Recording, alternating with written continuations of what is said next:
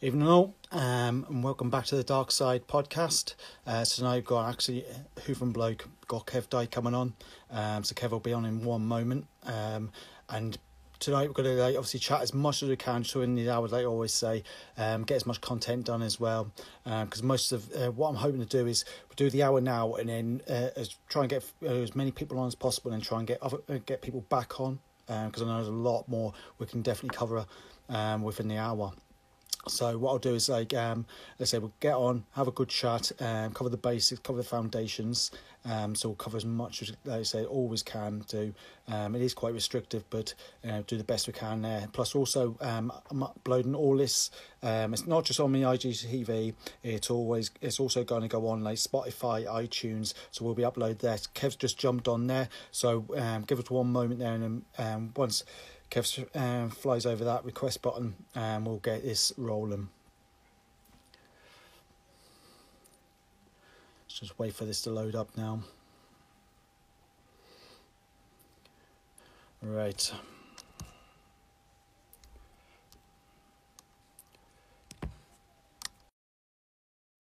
I'll just be one moment now.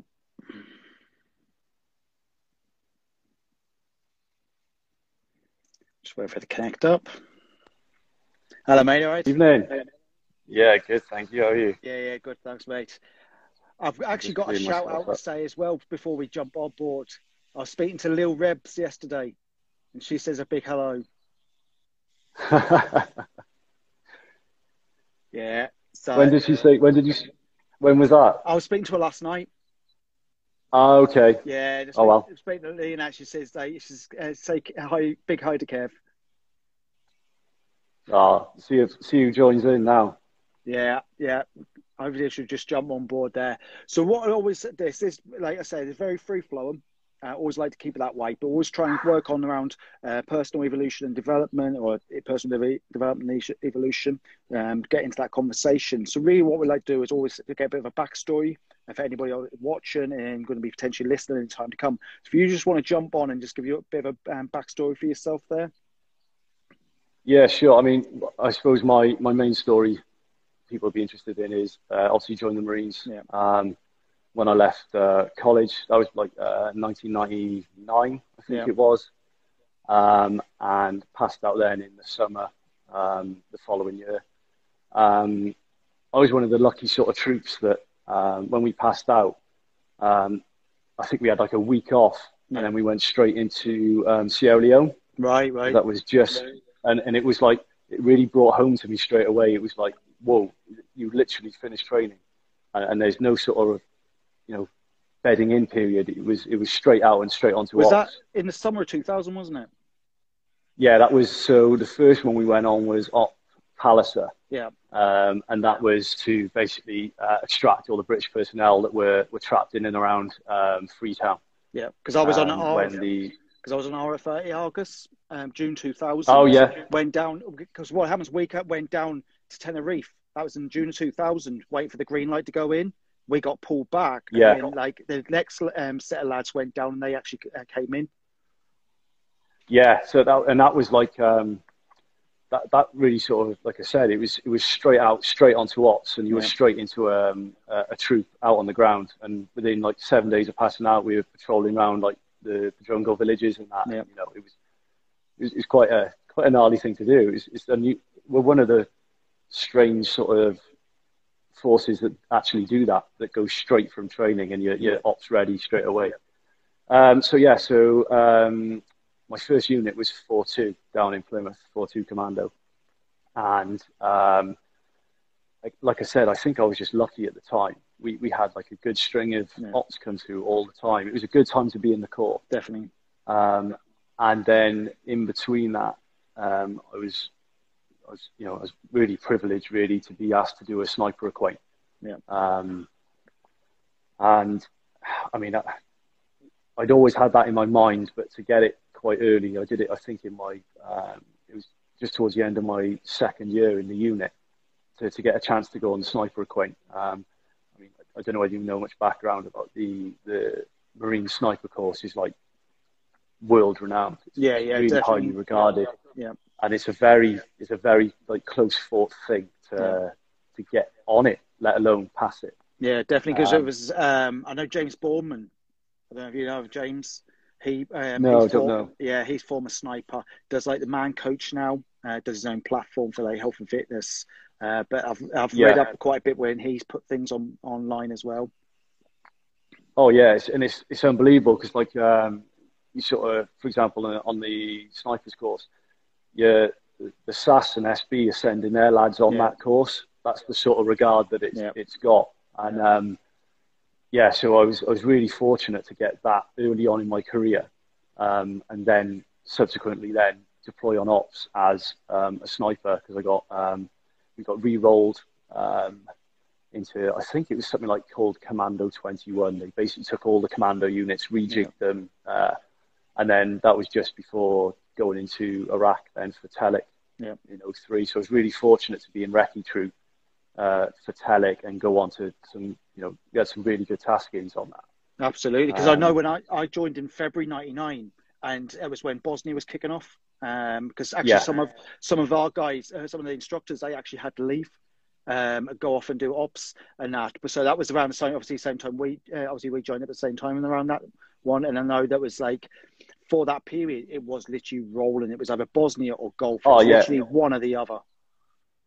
Yeah, there was lads that were like ops hopping, so they go from like they stay in like 4-2 and do a tour, then literally put a draft in to go to 4-5, do another tour, and they just keep rolling and rolling onto ops. It was like if you wanted it, it was there.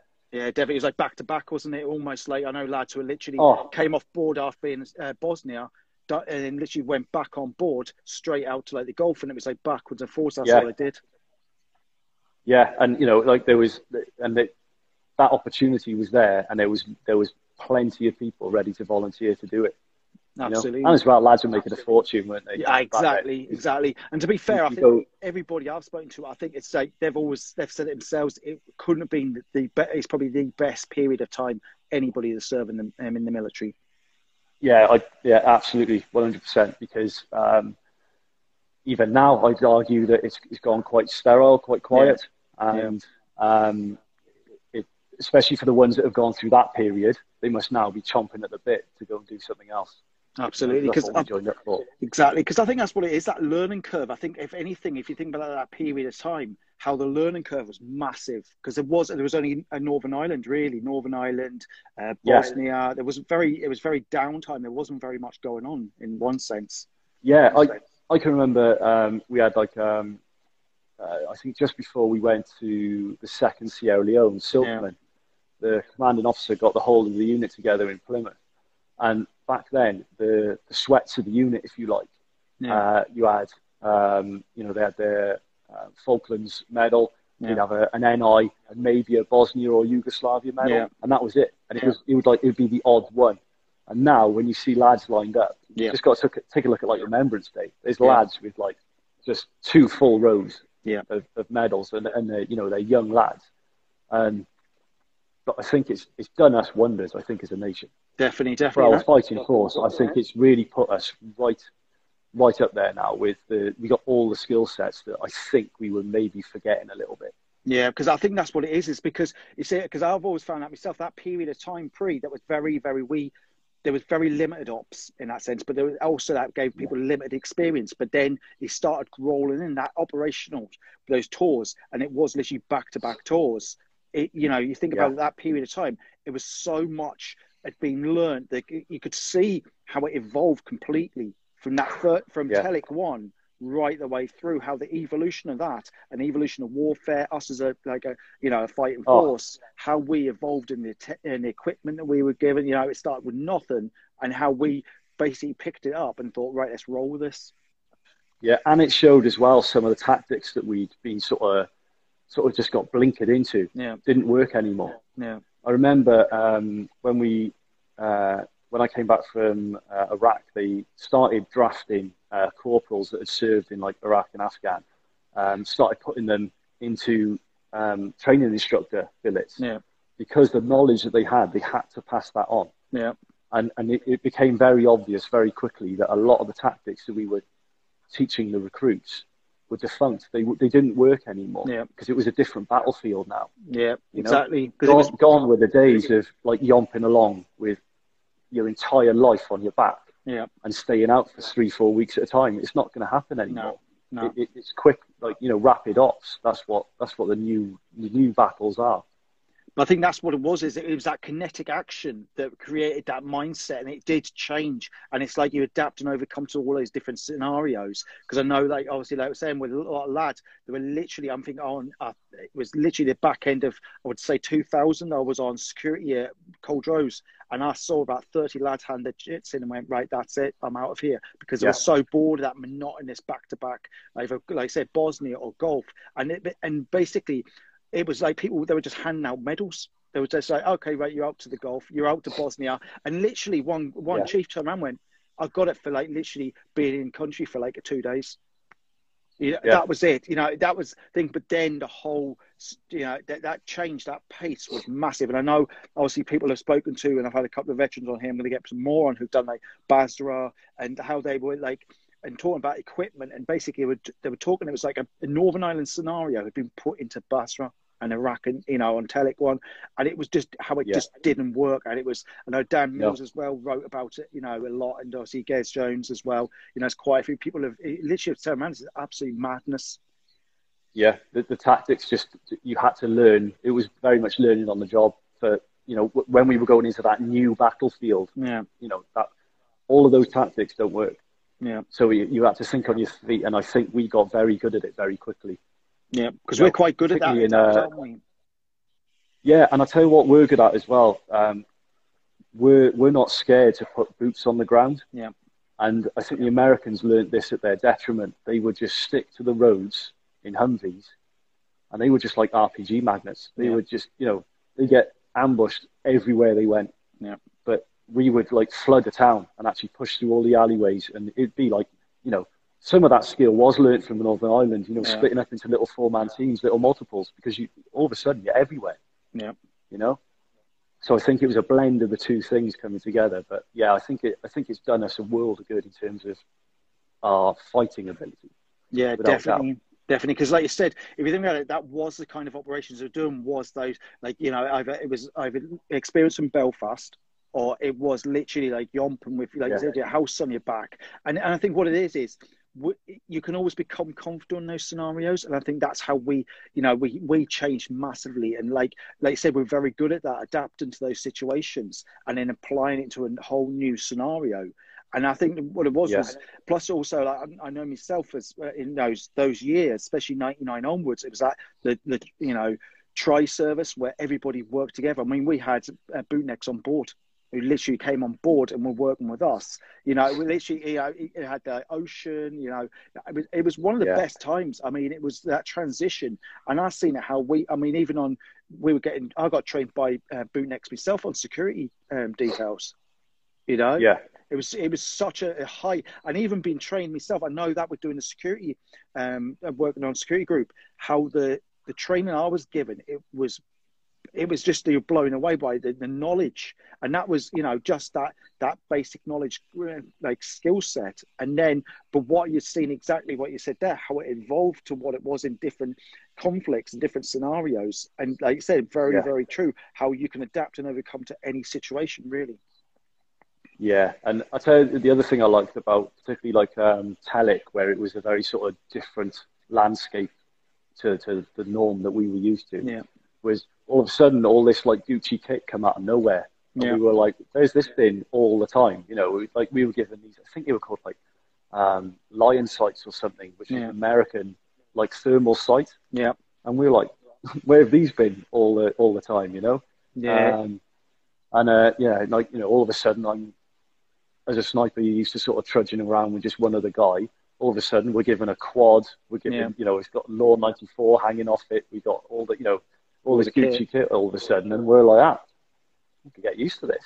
Oh, yeah? Definitely. Because I know there was one post you posted up a couple of times, and it was with you with the quads there, and I was like, did Lewis Collins actually, you know, style himself on you?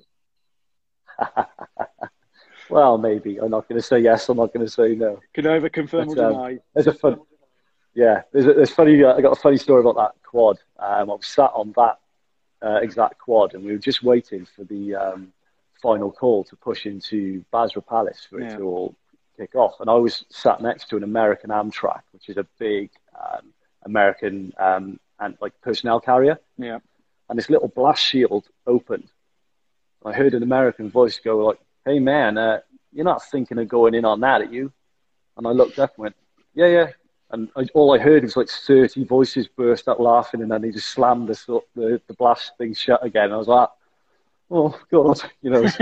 Especially Americans, thought I was a lunatic. Going big, don't they? They had to have like these 30 tanks. Oh, they're all or nothing. They're all or nothing, and I'm sat next to them like on my own in a quad with a bolt action weapon. You know, it's just. But yeah, it was. I enjoyed Iraq for a lot of reasons. Yeah. Because it was the first time as well where, let's be honest, we were all doing the job that we signed up for. Definitely. This is the job that was in all the brochures, in all the, Yeah. you know, this was the one where all of that happened. You know, but, you know, the other side of it is, you know, we lost guys. I remember hearing on the helipad when we were due to go in, a really bad snowstorm prevented 4-2 from lifting off on time. Yeah. We were actually delayed. And we were hearing over the net that like 40 were already in having contacts. You know, they were fighting into Qasr and that, into the port. And we were just like itching, just let us get on that battlefield, you know. And it was like the strangest sensation ever to want to be there. Yeah, you know? definitely. Because I'm in relative safety here in Kuwait, but I want to be over there now because I know that some of my brothers are having an absolute, you know, they're having a good, decent fight there, you know? Yeah, definitely. Because I think what it is you can train and train and train as much as you want, but it will never, ever, you know, give you that real-time, like, experience. No. And I tell you, the first time I was ever shot at was in Iraq, and I'll tell you what, the way you react to that is mental. Yeah. Everyone reacts to it slightly differently. And I had this overwhelming, like, I was just really annoyed. Yeah. I was really annoyed that someone had decided to take a shot at me.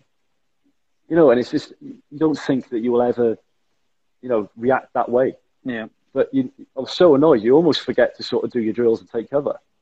You know? Yeah, I was a bit like, God, when you sit back and think about it in retrospect, like, my God, I just stood there just having an absolute rant, you know?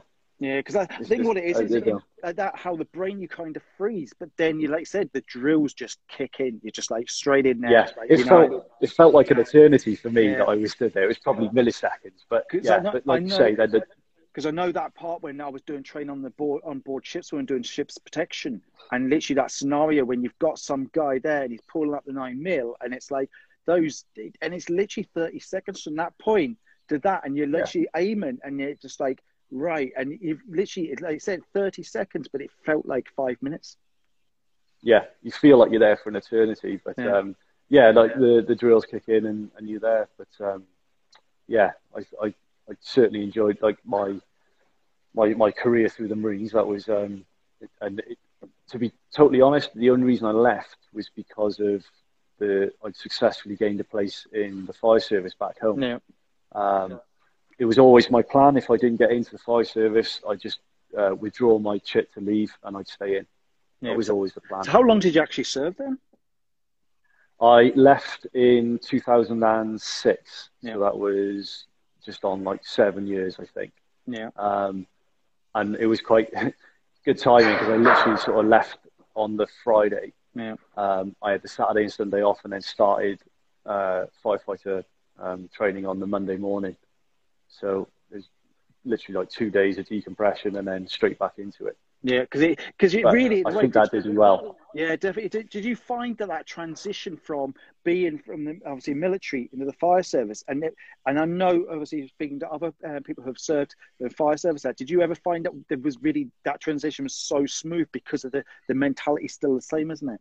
That teamwork. Yeah, it certainly helped going into an organisation like the fire service. There's veterans hidden at every corner in the fire service, and the certain mantras are the same. So you're learning things by drill. Do you know what I mean? Repetitiveness over and over again, and you know, like you were told, right? Your parade in the morning is this time. then you're doing this. It's all very structured, very, very similar. Yeah. And I think that helped in those initial 12 weeks, because it was effectively like being in the military, not to the degree of like, you know, shouting and screaming, but just in a different outfit, you know. Definitely, because I know that, like, because I know a lot of lads who've done ships handlers, aircraft handlers, and that they went on to do straight away that transition from that to fire service, civilian fire service, because it was identical role for them really. But it's great how how you've gone from that transition of that, you know, from the Marines into the fire service. And that's always an interesting one, that because of that transition, it seemed like quite a smooth one. Yeah, it was. I feel like I had a lot of help in terms of because there's quite a few veterans in the fire service community anyway. It's a very similar aspects. A lot of the jobs are very similar. There's, you know, like the dark humour. You have to have it. You know, otherwise you go stir crazy. Definitely. And it's a strange thing, but it just seems it's a natural gravity for veterans to become firefighters. Yeah, it seems to be one of those jobs which just they naturally can do. Yeah. Do you think it's because of things you've learned small in the military? teams? Do you think it's because working from small teams, and also the environment is very pressured, where, you know, that mindset where you can adapt to that situation? Yeah, I think ultimately I think it's because of the seriousness of what you do. Yeah. You know, you are, you know, the old adage of, you know, someone's life could depend on what you're doing, and if you get it wrong, ultimately someone could lose their life. Absolutely. You know? And it's that focus where, you know, don't get me wrong, the fire service is full of banter, and you know, there's a time to have, you know, all the fun and everything that comes with it. Yeah. But every lad, particularly all the guys on my station, when it comes to it's, you know, they're switched on, and it's get the job done, and I think that is an appeal for me. Yeah, definitely. That I like being part of that. You know, I can just see a couple of them are joining now. Definitely, Richard Bailey. Because I know, like, when I was doing the firefighting course for ships firefighting, and that scenario, if anyone's ever done that, you're literally in that teddy bear. That teddy bear outfit, and honestly, when you're putting those flames, and that's it, and it's literally you're in a wall of flames, and all you see, and you're sweating on the inside of your respirators, and you know, and it is a hell of an environment when you've experienced it, and that's just a training scenario. Yeah, it's honking. We did it down in Plymouth actually with Celsius Fire and Rescue, but we went down to Plymouth to do the ship firefighting course in is it Raleigh? They do it somewhere. They did it at Raleigh, but I think I did one up in Glasgow. So I did one. So I did one there, Faslane, and then I did one down near Whale Island. I'm trying to think. Yeah, I think it's Whale Island. Yeah, I think we were definitely down in Plymouth, and it's honking. It is honking. Like you say, it's just a big hot metal box. Yeah. And it goes against everything that we're, as civvy firefighters, it goes against everything, because in like the naval firefighting, it's just chuck water everywhere. Yeah. And in civvy firefighting, you limit the water because it just creates more steam and you get hotter. Yeah, so definitely. It was like a completely alien thing, but it was a great laugh. We had a great laugh, and we had a good night after as well. Absolutely, because I know, like, you have to, when you're one of the exercises, when you've got to go in and find the person who's, like, you know, you think this person's in here, and you think about the technology back then. It was literally, you were just literally somebody on your shoulder. Crawling around. It was literally crawling through this thick smoke, and on literally crawling to try and grab somebody and pull them out. And that's all you had. It was, you know, we had no technology. Even thermal, you know, cameras was the basic one big box, and that was only for the instructors, just to watch us. Yeah, it took two men to carry it. Yeah, it literally was like a Russian video camera. What thing, you know what I mean? It was massive. Yeah. You know? Yeah. But I know, like, I mean, really, that's what I can definitely relate to what you're saying there. And I know somebody had said, whereabouts you are. You in one? I think it was Neil Adams' gym. Oh, I'm in. I am in Mindset. Yeah. Was it Quick Draw Coffee? Yeah. Yes, mate. I'm in Neil's gym. I got a meeting with him after this for a couple of things we've got going on, hopefully. Definitely. So then moving on from that, because what I can see is you had a very kind of, you've all the way through from joining the Marines, then onto the fire service. So how long did you were in the fire service for? I'm still in it. You're still serving? Still in it now. So I've only done 2 jobs in my life. But it's such a good career, though. yeah, absolutely. It's one of those ones where, you know, very few people leave. Yeah, Unfortunately, the main thing for leaving now is mental health and PTSD. yeah, Unfortunately, yeah, it's very much prevalent, just as it is in the forces. It is amongst the, well, all three emergency services, to be fair. yeah, Um, definitely. but yeah, there's not many people that leave. Yeah, it is one of that scenario. That you're pointing on something very, very important there, because I know Dr. Sabrina. She, Yeah. I know her. she absolutely fantastic.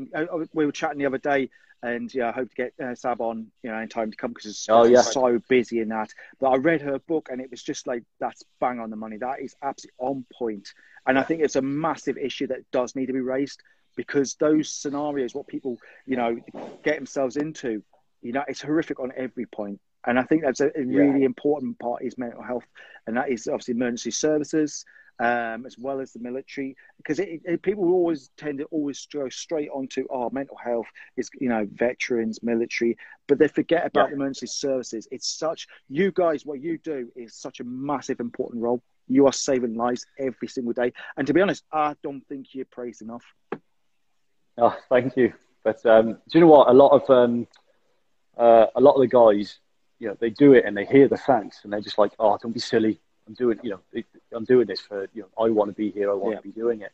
But what we're sort of noticing, the PTSD side of it, is it's very difficult to process the aftermath of incidents. yeah, Um, because you're going home to family members that you maybe don't want to share details with, you know, quite rightly so. yeah, Um, so the only opportunity you've got is when you're on station, talking to the guys and girls on your watches. absolutely. And everyone will have a different aspect of the job, Yeah, which they I'm not going to say struggle with, but yeah, maybe plays on their mind more than others. You know, yeah, and I'll happily tell you mine, which caught me completely off guard. I struggle quite a bit with the emotional attachment to yeah, incidents. And by that, what I mean is, if we turn up to a house fire and most of the family are outside and there's one missing that's inside, yeah, you see as they maybe start to realize that that loved one isn't coming back out, yeah, you see their reaction to that. And that's really hard to yeah, process, you definitely. know, because you know, particularly coming from the military, we didn't see that side of it. No, You know, we didn't see any of that at all. And then having to be there when a family are being told that potentially they've lost a loved one, yeah, honestly, mate, it's heartbreaking. yeah, It's yeah, absolutely heartbreaking. And you've got to sort of, you're trying to be professional. You're trying to be that, I've got all the answers for you, and you know, I know how to treat you. But yeah, inside, your mind's racing because you don't know yeah, what to say or do. You know, yeah.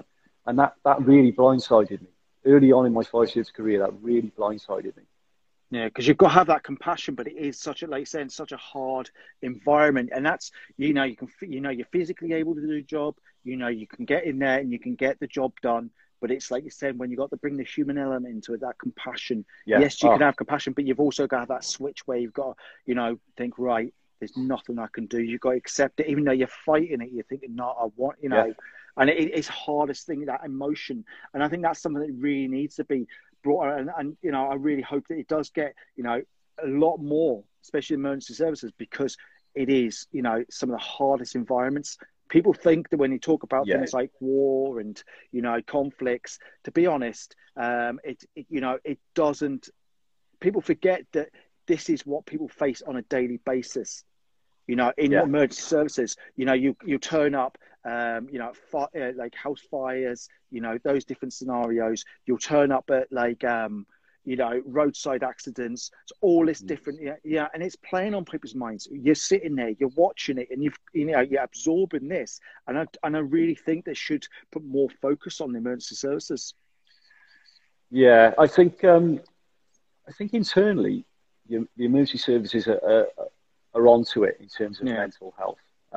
I know for our fire service now, it's a very similar. Do you remember the TRIM model for the military? It was like yeah, uh, a way of assessing the impact of an incident on yeah, someone. They've adapted something very, very similar to that. So we do, and you know, in fairness, we have like if we have what I'd say is quite a nasty call, you will be contacted by the occupational health unit, the fire service, and they will tell you about, like, this is what you can get, this is the support if you need it, you know, and they're onto that, which is, it's really good to see. But you're absolutely right. The stress level, and it's all self-induced stress. That's the hardest part, is because you want to be when that call comes in, that's probably someone having one of the worst days of their lives. And you want to be that person that doesn't let them down. And it's that pressure that you build that pressure on yourself, you know? Yeah, definitely. Because I think that's what it is people forget that part. They forget that, you know, you turn up at the location, you either put the fire out, or, you know, you administer first aid, you know, but that it's literally, like you said, that pressure. And I think what it is I always say the term is that pressure cooker, because you can put so much in, but you need that outlet. You need that stress relief. Have you seen a big transition, or should I say, have you seen a big shift in the way that mental health is viewed over, you know, since the time you've been in the fire service? Yeah, without doubt. It always happened. You would always be, you'd have a call, you come back to the station, and it would be a general rule of, right, lads, let's get a cup of tea, all sit together and have a bit of a chat about it. And that stigma now, like, if there ever was a stigma about, you know, oh, I'm struggling, that's gone. You know, and we're all very upfront, particularly sort of from my experience. If people are struggling, the other guys and girls on the watch will probably notice, because we virtually live with each other day in, day out. So you pick up on all these little things. And also, if someone's struggling, they'll generally put their hand up and say, I think I just need to, even if it's just, can we just talk through? And that really helps people. It really helps if you sit down together, you talk through the incident, because you actually come around to the realization that you did all you could. You know, a lot of firefighters struggle with the mantra of, did I do everything right? Did I do this right? Was I quick enough doing this? Was it right to go in that door? And when you discuss it, you actually come around to the realization of, you did do everything right. And that helps a lot of, like, the guys and girls on the watches out. Definitely talking is now seen as almost like a standard. You should be talking about it. Absolutely, because I think that's what it is I think people will naturally always think that, did I do enough? Did I, you know, if I'd have, you know, and that is that if, when, you know, they'll always question themselves. We will do as humans. And I think that's something that I kind of, and I know one of the biggest lessons I learned over a period of time was the controllables. So what, you know, concentrate on what you can control, not what you can't. And, you know, you've been reading all these books. I've had a good read through, But I think I think it's something that's actually quite a good one as well, because it's within any scenario based. You know, you've got to look at it as those controllables in life anyway. And I think it's something that's really important, that it has got to be put out there, you know, because that's the first thing people do. They'll always question themselves on, did I do enough? If I'd have done this, could I have done this? Could I have done that? But what they've got to remember is we are human. We will act and react to a situation. Like when we're obviously from the military side, I know that very well. You react to a situation. So you see something or something, you kind of get that spidey sense as well, that you think something's going to, you know, kick off here, or something's going to happen, and you kind of then react to it, you know. And I think what it is, especially like even saying in the fire service, it's that reaction there. And it's quite, even though it feels like those few seconds, you know, and it could be, and it's kind of like, do you ever get those like tingly sensations of like in your head thinking, you know, it's going to happen or something? I think that's why it makes veterans in particular really good firefighters, because you get used to trusting your instinct. And like you say there, you get that impression of, this doesn't feel right. And invariably it probably isn't right, you know? So yeah, absolutely. And I think as well, where we're talking about talking through the incidents after, what that helps with as well is other people who won't know what's maybe gone, say for example, house fire, they won't know what's gone on inside because they were outside, because they didn't go in. And it gets them thinking, right, okay, I would have done that as well. Or, you know, it sort of galvanizes you all together. But I mean, fire service instinct, you've got to. And I'll tell you another thing that I think veterans do very well is operating in that grey area. Where you've got black, white, and then you've got that big gulf of grey in the middle. We're experts at operating in that grey area. Definitely. You get away with what you can. Yeah. You know what's right, definitely. You know what's definitely wrong. But you also know the areas where you can maybe tweak it a little to definitely get the best outcome. Definitely, because I know you have that, like, and I think with something like you're saying, all them skills that you pick up. I think, like you said, transition to a fire service, and you do have that, like, it's almost it's like you have that in your head where you can go into a situation and you have, you do have something that you pick up on. Think, actually, if I go down there, there's something right there or something wrong there. And like you said, you have that grey area where you've got that millisecond decisions, but it's which door do you take? Do you take it left? Do you take right? And I think what it is, and it's that judgment call really at the end of the day, isn't it? Yeah, judgment call and backing yourself. I think that's a big one as well. Isn't it? And I think again that's another massive attribute a lot of veterans have, is they have like a bit of moral fibre, a bit of integrity, and you'll back yourself. And the best part is you'll put your hand up if you do something wrong. Definitely. So if in training or something or other, I do it all the time. If I have an incident and I think I've done something wrong, I'll put my hand up and say, guys, I think I got that wrong. I should have done this, and this is the reasons why. And I think that develops a better respect for yourself. Absolutely, because amongst your peers. Definitely, because I think that's what it is. Honesty, integrity is key. It's like accountability. Because I know even if you go into, like, say, situations and you've naturally attuned that situation awareness anyway of the space you're in, but it's like and you kind of think, right, if you do something and it's it can go wrong. There is also that side of things, but it can also go right. But you don't want to overthink it. You've just got to react to it as it's going on. And I think what it is as well, any scenario, if you go into like a house, like I said, a house fire, it could be, right, have we checked every corner of this? You're scanning the areas and you're thinking, have we got this right? You're going into a dangerous situation where it is full of smoke. You're struggling under that kit, because that kit does weigh a ton, doesn't it? Yeah. Oh, yeah. One of the great attributes of that kit, it keeps all the heat out, but it keeps all yours in as well. Oh, definitely. It's not a pleasant place. Yeah. Bit like sticking the old NBC gear on it and then go for a run. It's like that. Yeah. It is. Jesus, yeah. God, it's NBC. Oh no, Soldier 95 kit as well. It's like, well, that was like the Gucci stuff at the time. That was when it was first coming out. I started my training. You had all the old greens on. Yeah. And then when you got to commando phase, it was you got issued your Combat 95. It was like a little badge of honour walking around Lynston. And you had the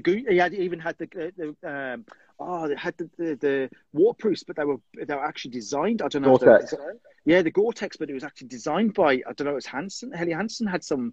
There was some really good kit come out. Yeah. It was like a rite of passage when you got to commando week. The commando phase, you get issued your CS 95, so you look different to the rest of the recruits around the camp. Yeah, it was great. But man, the military teaches us a lot, doesn't it? I think it does really. It's almost like a 360 view of things, of how all the skills. We at the time going through it, you just think, oh, this is Hongan, or this is Gobbin, or this is or you're literally putting on your NBC gear, your S10 respirator, and then they're ripping it off. You're breathing a good bit of CS gas in. I love that stuff. Yeah. And your eyes are screaming, but you're going through these. It's only till afterwards, or you've gone through training, or you haven't, spinning some discs with the lads, and then you just burst out laughing because it's ridiculous. Yeah. Because and you realise you've all been through the same stuff. Yeah, exactly. No matter what regiment, you've all pretty much done the same thing, and it's just hilarious. And you've all come out with the same sort of life lessons. I always remember the corporals telling me that you'll never have some days as hard as this in training, and he's right still to this day. Yeah. He's still right, because it's like you're always going to train at that higher level. So then when the hard times do come, it becomes easy because it becomes second nature. Although having that SA80 and having to keep forward and assisting, it was like, bad day, especially when you're getting jams. It's like the A1. I know. Honestly, I probably threw out more harder swear words than that kit, that weapon system. Yeah, and then you had HK do the A2, didn't you? The remodelled one. and they put it all down to the cock and handle, the shape of the cock and handle. Well, it was like literally a big bar like that sticking out, and you literally had to pull it back and then push it forward and forward assist it. And it would catch every round coming out. Yeah, it literally. How many jams it was? I mean, you got 3 rounds you fired. Oh, it's ridiculous. It was like, how can you operate in that? And I know they only had to put the dust cover on it because of the Gulf War, and that's the only reason, because all the sand getting in it. And then literally, it's like, I might as well just throw the weapon at the person, because it would have probably done more damage. Yeah. It'd have been a better aim from me as well. Yeah, exactly. It's like literally just throw it at me. It's, you know, a horrible bit of kit, you know. But you know, things have improved though. Really, which is one thing I have seen that have, you know, and I think what it is everything. Like, that's why I love speaking to people like yourself and all the other lads, and any, you know, that's why I look at that personal evolution, personal development, and you kind of pick up all these little tricks. But I mean, how did Breakpoint come around then? So I saw Breakpoint, and I knew a couple of the guys that were already doing it. Yeah. So I sent a message through to Laura, Laura Gander, which is Ollie's fiance, and she said, "Well, come on down if you want, and have a look at the weekends and everything." And it just went from there. Then I just ended up being asked to, you know, be one of the instructors there, and you know, it's brilliant. It's amazing. I love it. It's really good. Yeah, definitely. Because I know, like, obviously, I read up on all the guys who obviously working there, and then you've got people like Radders as well, Dave Radband. Yeah, he's an absolute legend. You know, top bloke. And I think well, he's powering. Yeah, he's not so bad. Keep it at that level. But like, no, definitely, it's one of those things, because I actually said this, and I actually thought myself, you know, because it's something, events like that, if you think about it, in the last 10 years, how this has all evolved. You know, people are actually saying, I want to do this. Tough Mudder. People want to push themselves. Yeah, people want to push themselves, and then they see, obviously, the TV series, and they're prepared to take that step and go, do you know what, I'm going to have a go. I am going to challenge myself, and that's what I love about Breakpoint. Breakpoint, we get all sorts of people, different backgrounds, different upbringings. And do you know what? It's at the end of the weekend, the change, and it was a phrase coined in the Marines. It was always, I remember, instructor going, to engage the top 2 inches. Yeah, that's the most important part, because you know your body's going to give up long before your mind. Oh, definitely. And you see that on all the weekends we run. You have people turn up straight away, look at something, can't do that. Yeah. You know, and it's a flat out, can't do that. Well, let's just try it. Let's just have a go. I think they surprise themselves at what they're doing. You know, there was always one girl I remember on one of the weekends, absolutely terrified of heights. By the end of the second day, she's pleading to have another go on the fast stroke tower. You know, can't get her off it. And it's just like, you know, if I'd have left you to your mindset when you turned up, you wouldn't have even gone up the stairs to that. Absolutely, because I know I was obviously chatting with Glenn Roberts, and Glenn was like, because we were on this conversation, and it's amazing how in, like, say, the last 10 years, how everything's just boomed. This business has just boomed. But I think another thing as well, it's a really good one, because I know I kind of threw it out there in a way that, like, you know, this is what, like, even for veterans, you know, veterans would, you know, go and do weekends, go and, like, you know, because we were talking, I think it was me and Big Joe, British Roger, saying about the adrenaline and what we experienced. Because I said, because I kind of had this theory of, like, obviously PTSD, is it one of the attributes where the lads that you think about it, operating at that adrenaline height there, and then coming out of that scenario and how it just drops, and it's like, lads want to, you know, they need something to, you know, to fuel this, and, you know, and I think what it is that not one of the attributes to, you know, a lot of the trauma and a lot of the problems lads have faced now, because they've experienced those massive highs. But now it's like they're kind of struggle. They want to get back in there. And I know you're kind of chasing it. Yeah, you're chasing that that. Because I know absolutely. Me and Radders speak about this quite often. That you're chasing that adrenaline that you had when you're doing, like, you know, when you're house clearing for real. That's adrenaline, you know, and there's nothing else that's going to compare to that, but you still continually try and chase it. Well, that's one you thing, know. because I know And I said about I said it almost like it was the world's biggest adrenaline junkies. If you think it was like adrenaline junkie club, it was yeah, like you literally just, adrenaline. And I mean, I've done combat courses and a lot of fighting and stuff like that, and that rush of something, and then like you it's said, almost reckless if you yeah, it think is, about it. It's almost it is, reckless that you want to put yourself in that much danger just because of how it makes you feel. yeah. You know. Because you kind of like, you crave it, don't you? You feel like, I mean, there's even times now, and I think I see something. Does it ever happen to yourself? And I know obviously Radders are probably put a big thumbs up at this one. But I mean, you see something and you think, whoa, I want to go do that, and it's something completely crazy or reckless, and you think, I've got to do it. I want to do that. Yeah, or even worse, you're looking at it going, I reckon I could do that better. Yeah, yeah, you know. But yeah, we're still getting out. I mean, you mentioning like Radders there, so.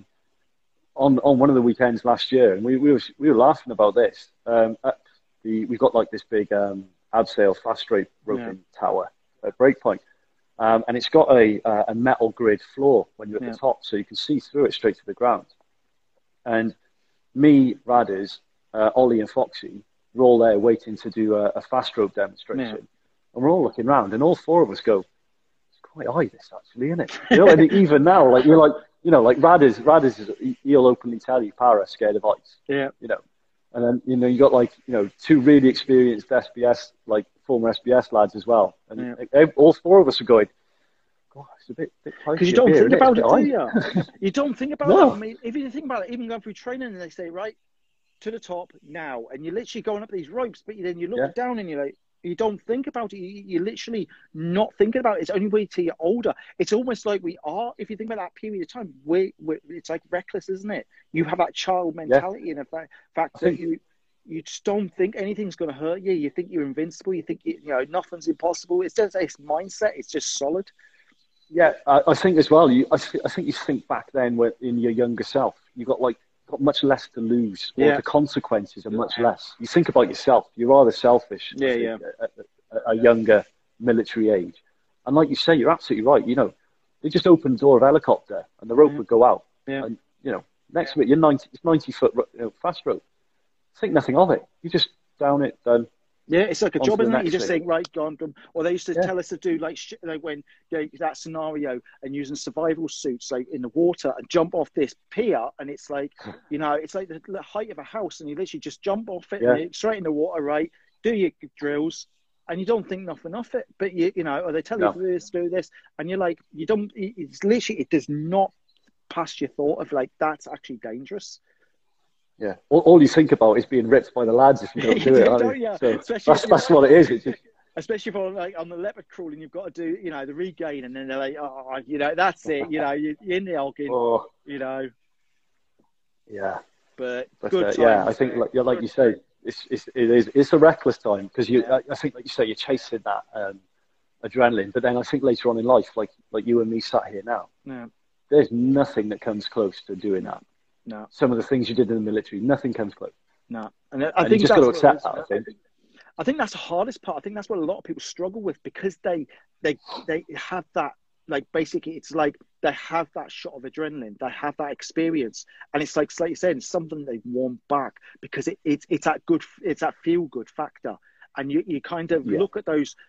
That's a really important part, and I think that's another. Like I said, I've jumped on this quite a lot and looked into it. There's a lot of the lads have basically said the same thing. Yes, it's command. They're having the lads there. They're having the banter, the dark humor. Everything like that. But it was the adrenaline that a lot of them are like, oh, I love it, absolutely love it. And it's like that's the first thing they jump back on. And I think what it is especially like that. Obviously, they Point Break and veterans jump on board on these weekends because this is something that they need, that outlet. And I know Big Joe, we were saying that, and it was literally, you need that outlet. You need something where you can go to get your adrenaline rush, really. And like you're saying, you got like Ollie and Foxy, and their tempo was even higher. I mean, obviously Radders, it's all like worked at a high level anyway. But it's really, like you said, nothing will ever compare to that. There's nothing. There's no roller coaster, no like death slide in the world that'll ever replace it. No, that's a really interesting comment there that's just been put up now. It's very similar to what we've just been saying. That I liken that there was saying about kids that have suffered trauma think they're invincible. Yeah. That's very similar to what we were saying before about lads that will be out on ops and they're just chasing that adrenaline. They almost want to get into a firefight. Yeah. They go out there. You know, they could go out there looking for it, isn't it? Like they say, think, right, we want to just bring it on, just put rounds down, just go and get and send it. You know, you want to get in there, get the job done. And I think it is that thing, like you said, it's a how you react. First time scenario, like myself, I never served frontline. I've always been honest about that. Yeah. But obviously, a lot of the training I've done was based on real time. And I found that myself, that rush, you just want to keep going back into it and going back into it because you loved it. Yeah. Even though you were literally at a point of like, am I doing right or wrong? You know, do I do this? Do I do that? But you not really question yourself, but you are in a sense. But then you're like, it's afterwards that you feel that rush and you're like, that's it. Or when you're flying in helicopters. And I know when like I said about Argus, and I know when we flew off Argus back down to Culdrose, it was like, whoa, that, you know, and it's the most, people think, oh, it must be great flying in helicopters. It's the loudest. It's like sitting in a tumble dryer, isn't it? It's literally it's uncomfortable. Sat on the floor. Yeah, it's honestly, people think it's a great experience flying helicopters. Honestly, it's you literally shake and you think of like a tumble dryer. You might as well go and sit in that because that's what it is. It's loud. Thing feels like it's going to fall apart. It does. It's shaking everywhere. It's like literally that, and you're like, whoa, you know, until you get to it lands back on, and you're like, I'm glad to get off that. Yeah, and it didn't help. Like I've never trusted helicopters since we had to do the helicopter dunking drills. That was like that. Just all that taught me is that if this helicopter goes into the water and I'm in it, I'll probably die in it because it was just chaos. You know, absolute chaos. But again, see, that's another thing. You know, like you're going on about adrenaline there. You're being dunked into the water in a helicopter fuselage. It's turned upside down and it's in the dark. Exactly. If you think about every step of the way, there was that adrenaline based, wasn't it? Everything was adrenaline based. But I think that's also, it's a good thing because I always look at it as there's positive stress and there's negative stress, and it's which one do you let control more in your life? And I think what it is you've got to look at, once again, those areas. You've got positive, you've got negative, and there's always, you've got to have a mix of both, I think, on any situation. Yeah. You've got to have those elements there. And I think of because you can be quite, like you said, quite reckless in that way.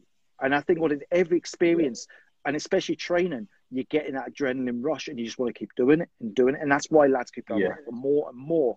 And I know, obviously, because you would have probably spent a lot of time on the Junglies as well, on the Sea Kings. Yeah.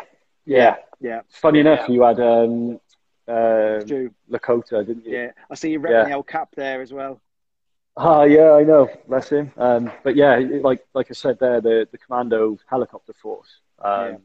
We did lots of stuff with them, and it's great. They were really good to be fair.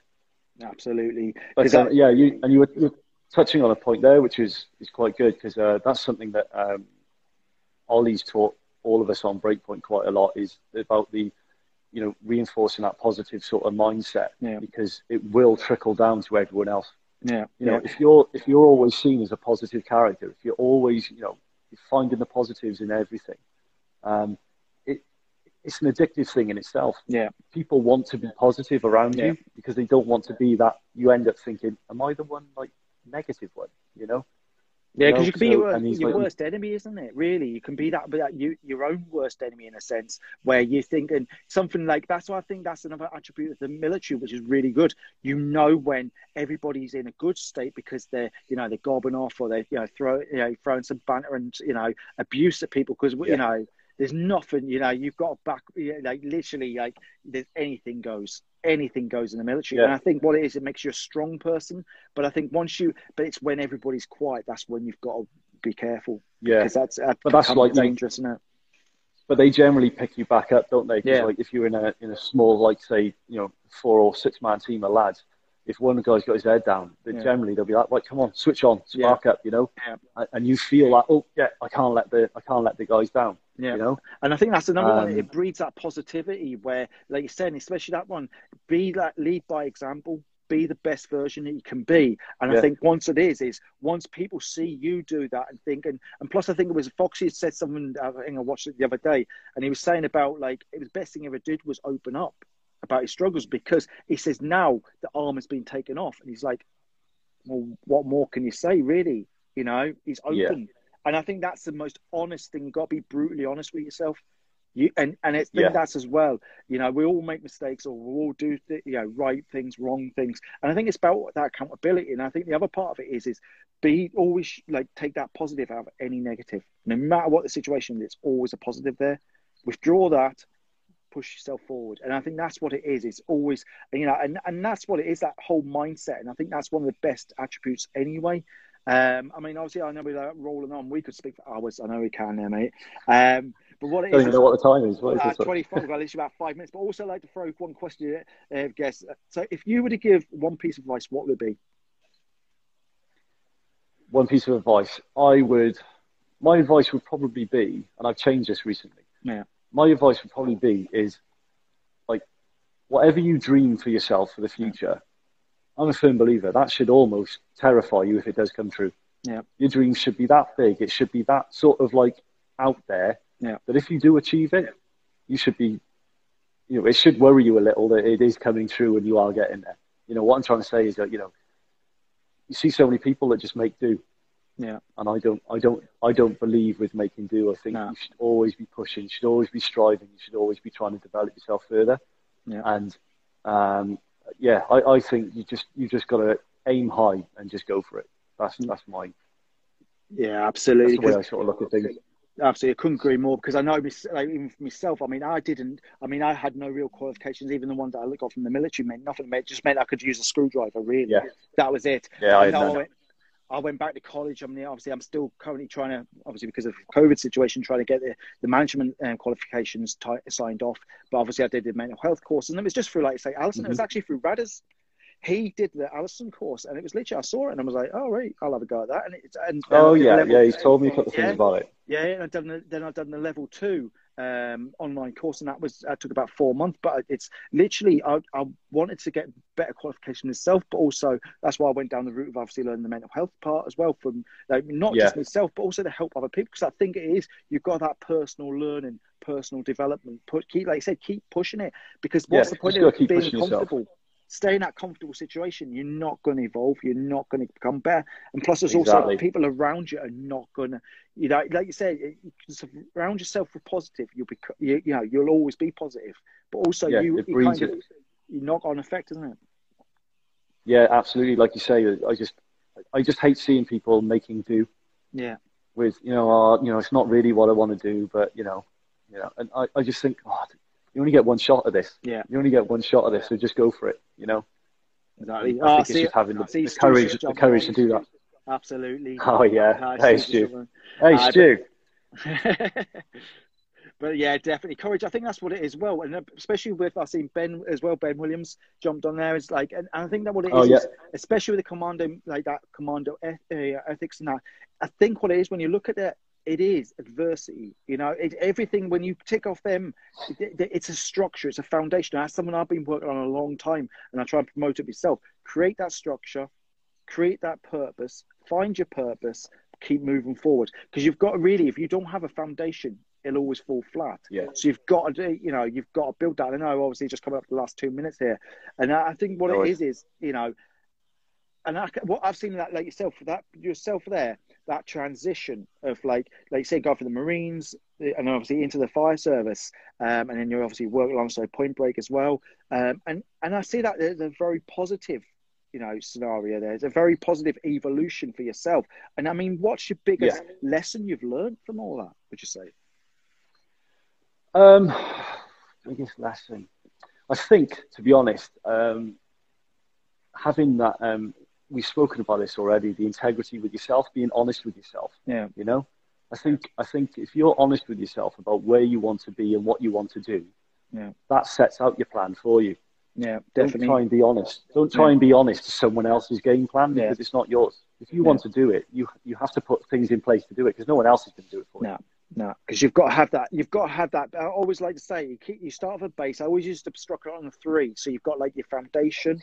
You then start, once you start building your foundations, do the basics well, then get up to the next level. So you've created that, and it's always taken that next up the ladder almost. And it's like you've got to constantly keep pushing yourself. Because I used to say about the mountain scenario, where people say, "Oh, it's very high up there, or it's too tall, or it's not." Have you seen up there? And I always used to say, "Well, give me give me the right equipment, the right kit, and which direction is it, and I'll go. Forget about everything else, But yeah, I mean, obviously, just rolling up to the last 20 seconds here, but massive appreciation, mate. Oh, mate, my pleasure. Thank you for asking me. No, it's absolutely been brilliant, and I will definitely return back on this in time to come as well. So, like I said, I'll put a lot of your stuff up there, but we'll catch up soon. Okay, thanks a lot, mate. No worries, mate. Cheers now. No worries. Cheers, buddy. Thank you. Bye, Catch you again.